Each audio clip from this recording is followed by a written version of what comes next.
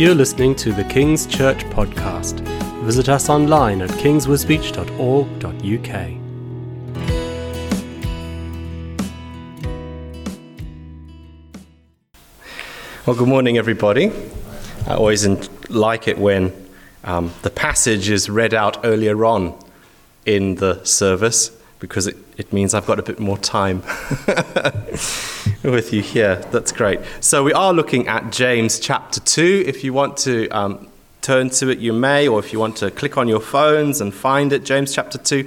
If you'd like to follow along in a Bible and you haven't got one, there are Bibles in the little plastic zippy bags on the tables as well. So James chapter 2 is where we are at today, starting from verse 14. I won't read it again, but you've got it there with you to flick your eyes back and forth as I go through. And I'll be referring to pieces of that body of Scripture as I go through. James chapter 2. All right, so this is continuing our sermon series on James, who we learnt a week or two ago was the brother of Jesus. And the book of James is a collection of his teachings. He was one of the church leaders in the church in Jerusalem, the first Christian church. Then we can read about what happened with him in the book of Acts and things as well. And today's sermon follows on from one Clive did just the other week, called No Favourites. Now, if you want to keep following all of this, do check out the church website to get some catch-ups and piece all the bits together. But James challenges us to not show favoritism to certain types of people. He warns us not to draw distinctions and say, oh, well, that person's my kind of person. I can get on with them, but that person makes me feel a bit uncomfortable. I don't really want to relate to them. And he uses the example of rich people and poor people, and how sometimes we can favor the wealthy person and, here, have a good seat, why don't you sit in the best seat in the house?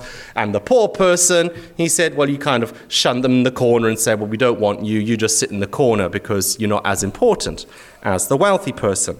But of course, that's just an example. We should treat and honor everybody equally in the same way. That's what he's getting at here. Nobody is more or less worthy of God's love, and therefore nobody is more or less worthy of our love either. And this bit follows on from that. And so today we're looking at genuine faith. Genuine faith. Now, James doesn't pull any punches here. He gets straight down to it. And yeah, some of it might hurt. I'm going to warn you today, all right? It's like we sung earlier on. We were saying, your love calls me deeper. He calls me deeper. And I think for some of us today, this might be one of these calls to go deeper with God. We might be challenged this morning. Now, thinking about faith and what is faith and genuine faith, I was reminded of a verse that we had to memorize as part of Bible school when I was at university. I also did a Bible school with the church I was at there. And one of the verses we had to measure, I was like, memorize, was one about faith from Hebrews 11. It says, now faith is the substance of things hoped for, the evidence of things not seen.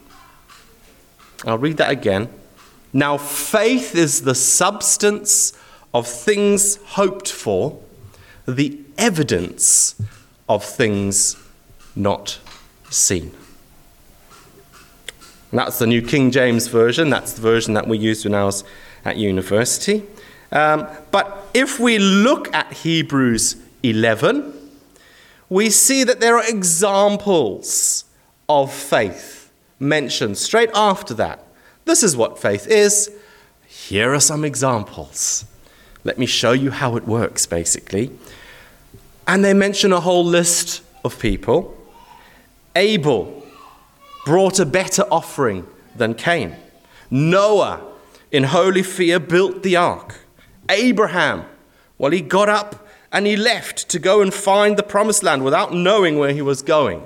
And he also settled there and built his home there afterwards. Sarah had a child, and it goes on and on. And in today's verse, if you notice, today's passage, we also have examples presented to us.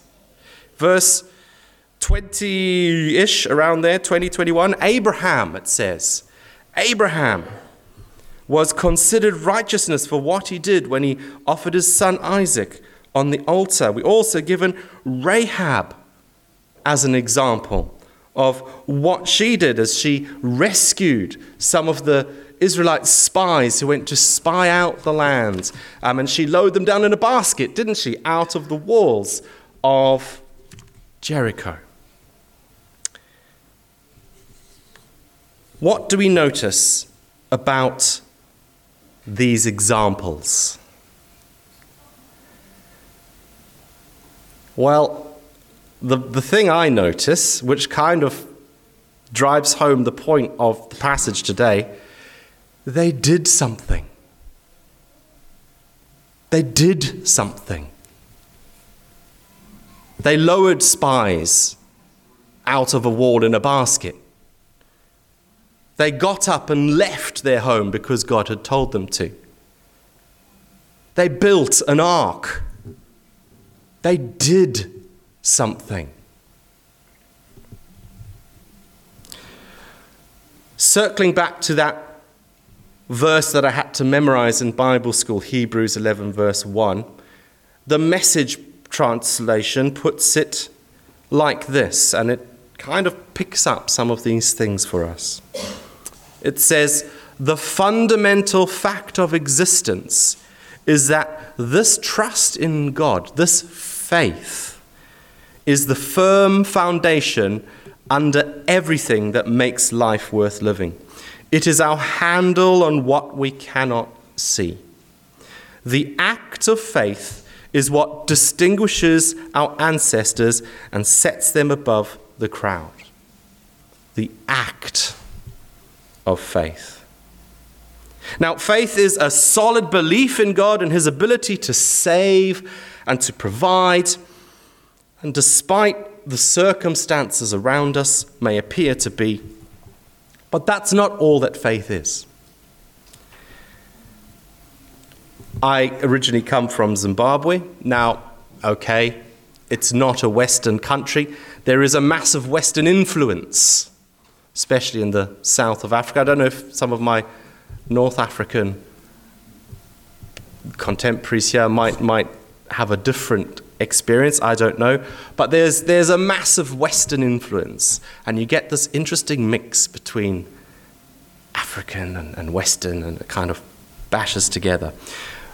But something I've noticed is the Western church focuses a lot on intellect, focuses a lot on the mind, the brain, and thinking.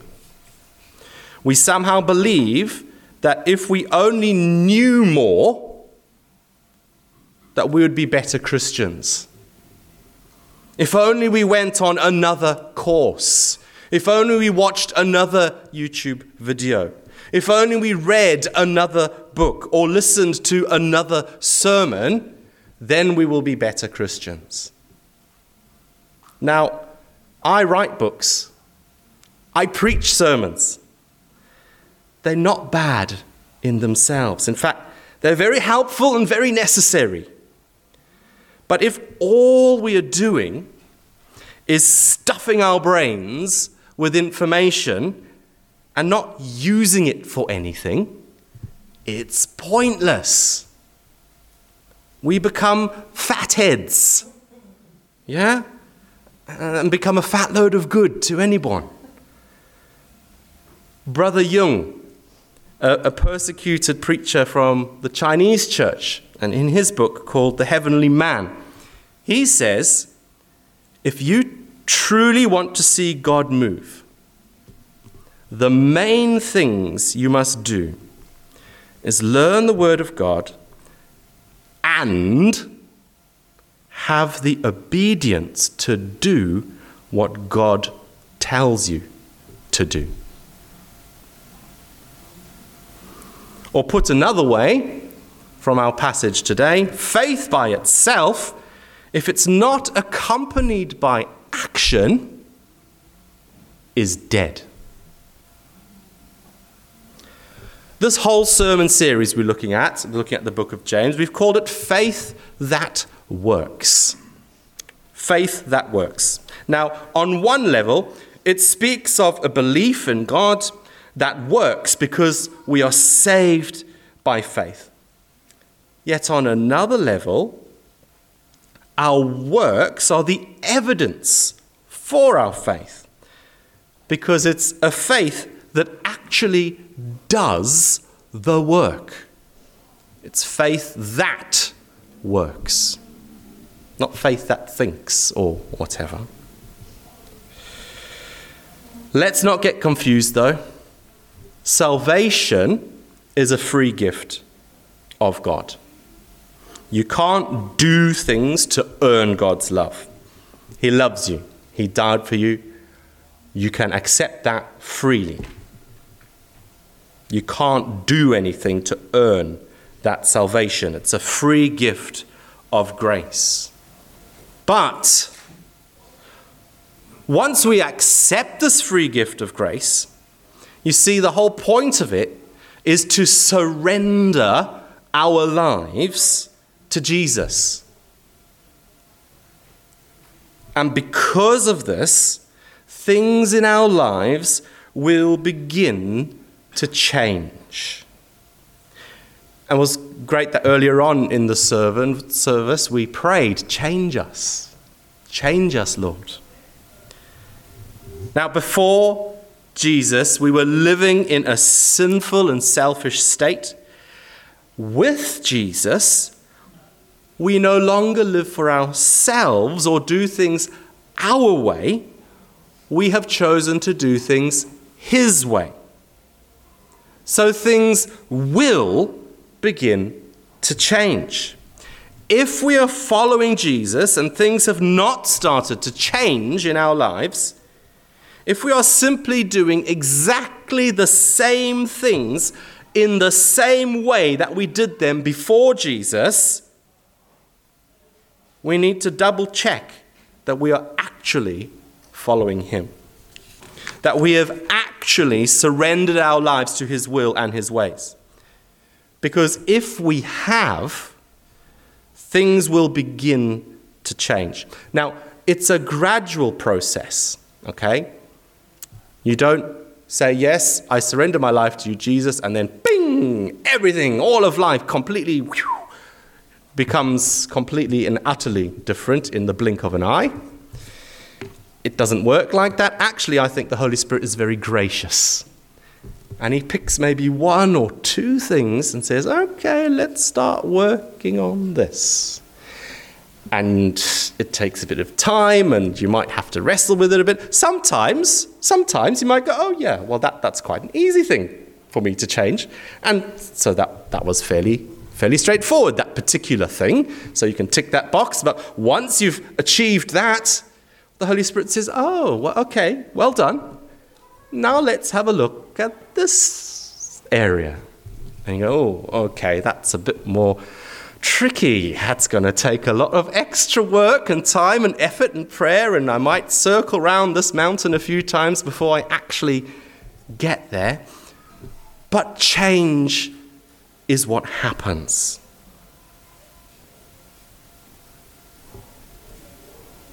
Some of Jesus' teaching explains this by putting it in a different way.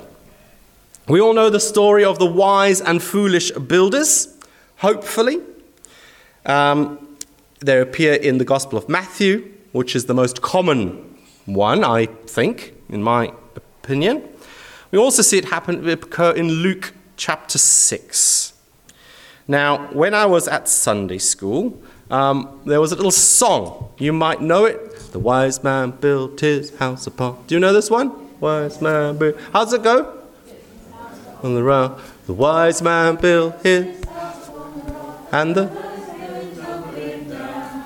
the waves came up and yeah, you know that. Okay, good. All right. So we're familiar with the story, and I find that sometimes familiarity can often cloud what is actually being said. So for years, and on one level, it does say this, okay? But for years, I thought it was teaching me that if I had faith, if I believed in Jesus, I would be okay. If I didn't have faith in Jesus, my life would crumble, or indeed on Judgment Day, my spirit would ultimately be dashed on the rocks, be damned, whatever. So basically, trust in Jesus as your foundation stone, your solid rock, and you'll be all right. And on some levels, that works, but let's have a look more closely. Let's look at Luke 6, verses 46 to 49, because it teaches us stuff about genuine faith, which is what we're looking at today. Why do you call me Lord, Lord, and do not do what I say? Why do you do it? As for everyone who comes to me and hears my words and puts them into practice, I will show you what they are like. They are like a man building a house who dug down deep and laid the foundation on rock. And when the flood came and the torrent struck, that house couldn't shake it because it was well built. But the one who hears my words and does not put them into practice is like the man who built a house on the ground without a foundation. The moment the torrent struck that house, it collapsed and its destruction was complete. Notice, both groups of people hear Jesus' words. Both groups. Both groups are intellectually fed. They might have even felt a little inspired by what they heard. Maybe they felt even a bit challenged. Both groups hear the same words from Jesus. They've heard the same sermons. But the difference comes in the action. Those who act upon what they have heard Jesus say, and those who don't. James is hitting this point home for us in today's passage in his letter. He says, faith without works, faith without actions is dead. It's a dead faith. It's a fake faith. We need to be hearers of the word, yes, otherwise we won't know what it says. But we also need to be doers. Genuine faith demands both. We sung earlier a song about taking Jesus to our world, going out and sharing Jesus with others. Now, I heard a funny story a while ago, and I'll try and repeat the best I can here. There was a lovely Christian couple, and they had just moved in to a new house, a new home, and they said to each other, wouldn't it be great if we could witness to our neighbors and win them for Jesus? That would be fantastic. So they both agreed, yes, that's what we'll do. We'll be kind. We'll do great, wonderful things. Christmas, we'll go and give them a Christmas present. And when it was bin day, the husband would take the bins of the neighbor out as well. And, this sort of thing. Oh, I'll lend you our lawnmower, or I'm cutting my front lawn. Would you like me to cut yours as well? This kind of thing. These little actions. And it went on for a while and nothing.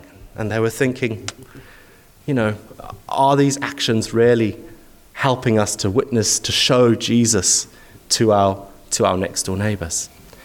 Then after about a year, the day came when the next door neighbor started walking up the drive, and the guy thought, oh, this is it. This is the moment. We're going to have the conversation. I could tell him about Jesus. And he comes and he knocks on the door and he says,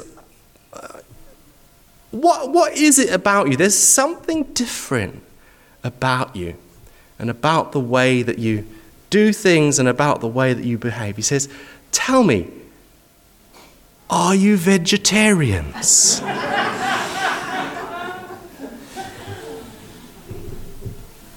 Didn't quite go as the chap was hoping. Here they had the actions, but they didn't have the words. Both need to go together. It's not about works on their own. We need to declare our faith, but it's also not by faith alone. As James says in verse 18, I will show you my faith by my deeds. That's how I will show you my faith, by what I do. Not by what I say, or what I say I'm going to do, by what I actually do. Elsewhere, the Bible says that we can know the root of a person's heart or of their motives by their fruit. Or, in other words, by the things that they do. Because this will reveal, this will show us what's actually in their heart. Faith is revealed and embodied and made alive through our actions. Coming back to the verse that we used in the offering earlier on this morning, referring to Abraham, unpacking this example of Abraham's actions that demonstrated his faith. Verse 22 says, you see that his faith and his actions were working together, and his faith was made complete by what he did. So I want to end this morning by asking a question. Now, I don't expect you to give an answer. Just answer it for yourself. While I've been speaking, what nerve has the Holy Spirit been putting his finger on? What part of your life is getting prodded? I know he has a finger on a couple of places in my heart. I know I need to work with him on a few things and deal with those.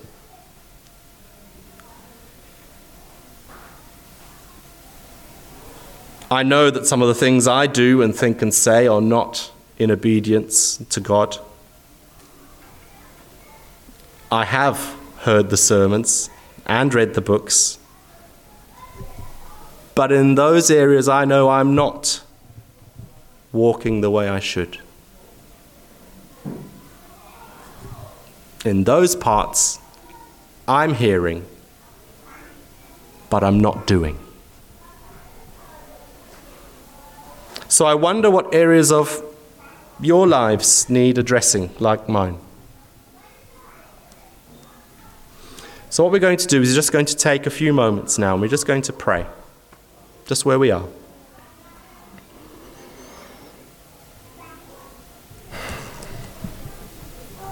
Jesus, we ask that you help us to follow you with our whole selves. Please help us to have genuine faith. Lord, we know that to have this genuine faith, we need to believe, but we also need to act. Help us to be doers of your word. Help us to act on what you say to us, on the word that you've given us in the Bible. And Lord, we just bring to you these areas of our lives that you've been highlighting to us this morning. Lord, we're sorry that we have not been doing things your way. Forgive us for trying to do it our way or continue to do how we always used to do it before you. Help us, Jesus. Holy Spirit, we need you. We need your power. We can't do it without you. Help us to be doers of your word.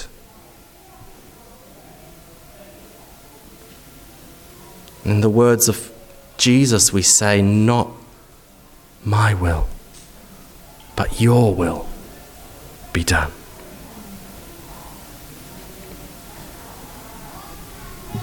Amen.